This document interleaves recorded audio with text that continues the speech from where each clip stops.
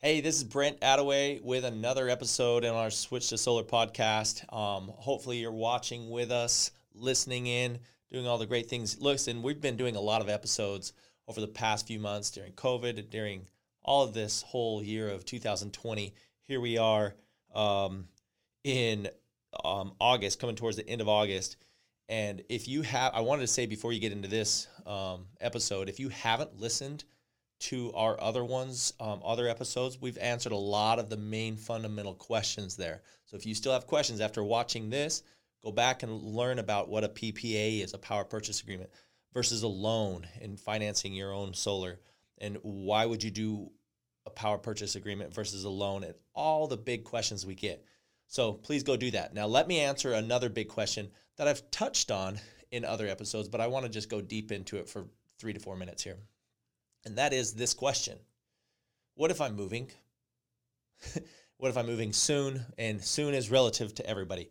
The average American moves every 6 years. It's like 6 point something years, but let's just say 6 years.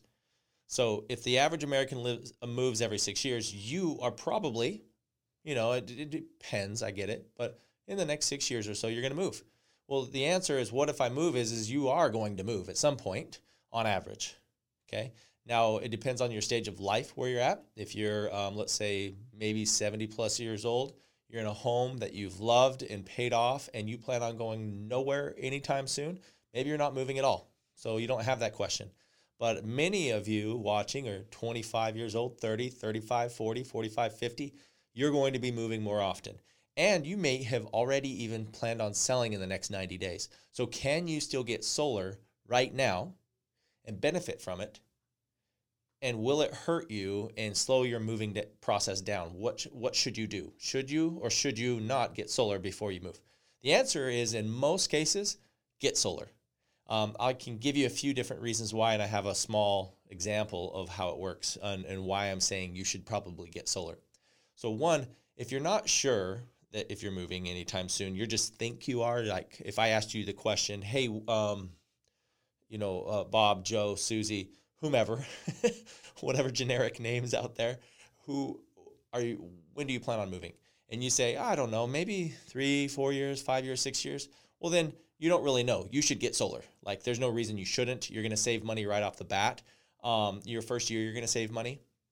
And your second and third year, you're going to save money. And it doesn't matter if you do a power purchase agreement, which means you're not even owning the system. You just save money on your, because you can buy cheaper power from solar generated power compared to the traditional generated power. That's a power purchase agreement, or a loan where you actually finance the system. And then from there you have a lower payment, right? Then the payment to finance that system is actually lower than your current power bill. And so either way you're saving money. So you should probably do it. If you're looking into solar to save money, which 99% of folks are, then yeah, go ahead. The answer is yes. Now, what if you're moving in 3 months? The answer, it depends. It depends on a few scenarios. You should definitely consult with your realtor. You should look at a few things. But in most cases, about 80%, 8 out of 10, you should get solar if you're still motivated by it. Here, let me give you a quick analogy or story. Actually, it's not just an analogy. It's a story of, we just barely had a client do this. Their home was up for sale. They just put their home up for sale and they still got solar, and it sold within 3 months. Okay. Why would they still get solar? Ask yourself that. Like, well, what was their motive there? The motive was this. One, they got a loan in this case. Loans a lot of times comes with a tax break. They claimed that tax break, not the new homeowner. Okay. When they sold it, the new homeowner just got solar. The benefit to the homeowner was solar and a low payment, or really no payment on their power bill. Okay. So that was the benefit to the future new homeowner.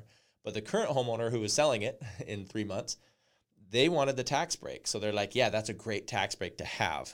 That's one. And it was going to be a debt. Loan is debt, right? So let's call it $25,000 in debt to buy and get a loan for that system. Well, once they sold their home, it was paying that debt off quickly. So it was no problem on their mind that way. And then plus, from there, it made their home sell faster. Homes on average, you can Google this, you'll see different numbers. It's going to be around 17 to 20% faster. Homes sell 17 to 20% faster. So that's pretty cool. If you're looking to sell your home, you may want to put solar just so you can sell it faster, okay? They also increase in value. Now, I got to be careful here because you can Google some stuff here as well. But you'll find either with a power purchase agreement or like a lease on a solar system or a loan, they actually both will increase in value in a way. Now, loans, I'm talking more specifically, meaning you own the system, you own the house, so therefore it has a higher value, right? Because it literally is part of the home and it's owned. If you have a power purchase agreement or like a lease, what's happening there is it's increasing the perceived value of the home, because the new homeowner is going to compare your neighbor's home. Let's say they were looking at your home that was identical. Everything was the same, a pool and a jacuzzi, all the little cool features, all the same, you and your neighbor's home. But there was one difference. You had solar and your neighbor doesn't. So, and your power bill is therefore saving thousands of dollars per year just by having solar, not owning it, just having it and lowering the power bill. Who are they going to choose? Your home, right? So that's what I mean by perceived value. So your home, even though it's not necessarily higher in value because you don't own it in that case, but it's giving a perceived value.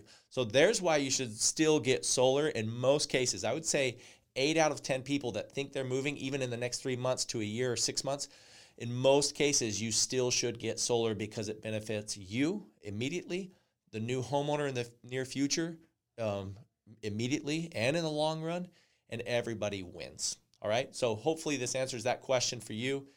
And let us know any other questions you have. I'm happy to answer them just like this. I'm very straightforward with this kind of stuff. If you are moving soon, still get solar, talk with us. We're happy to help you. But if anything, consider it and you'll do really well to sell your home in the future and sell a lot faster. Thanks for listening. Make sure to stay tuned for the next episode and we will chat with you soon.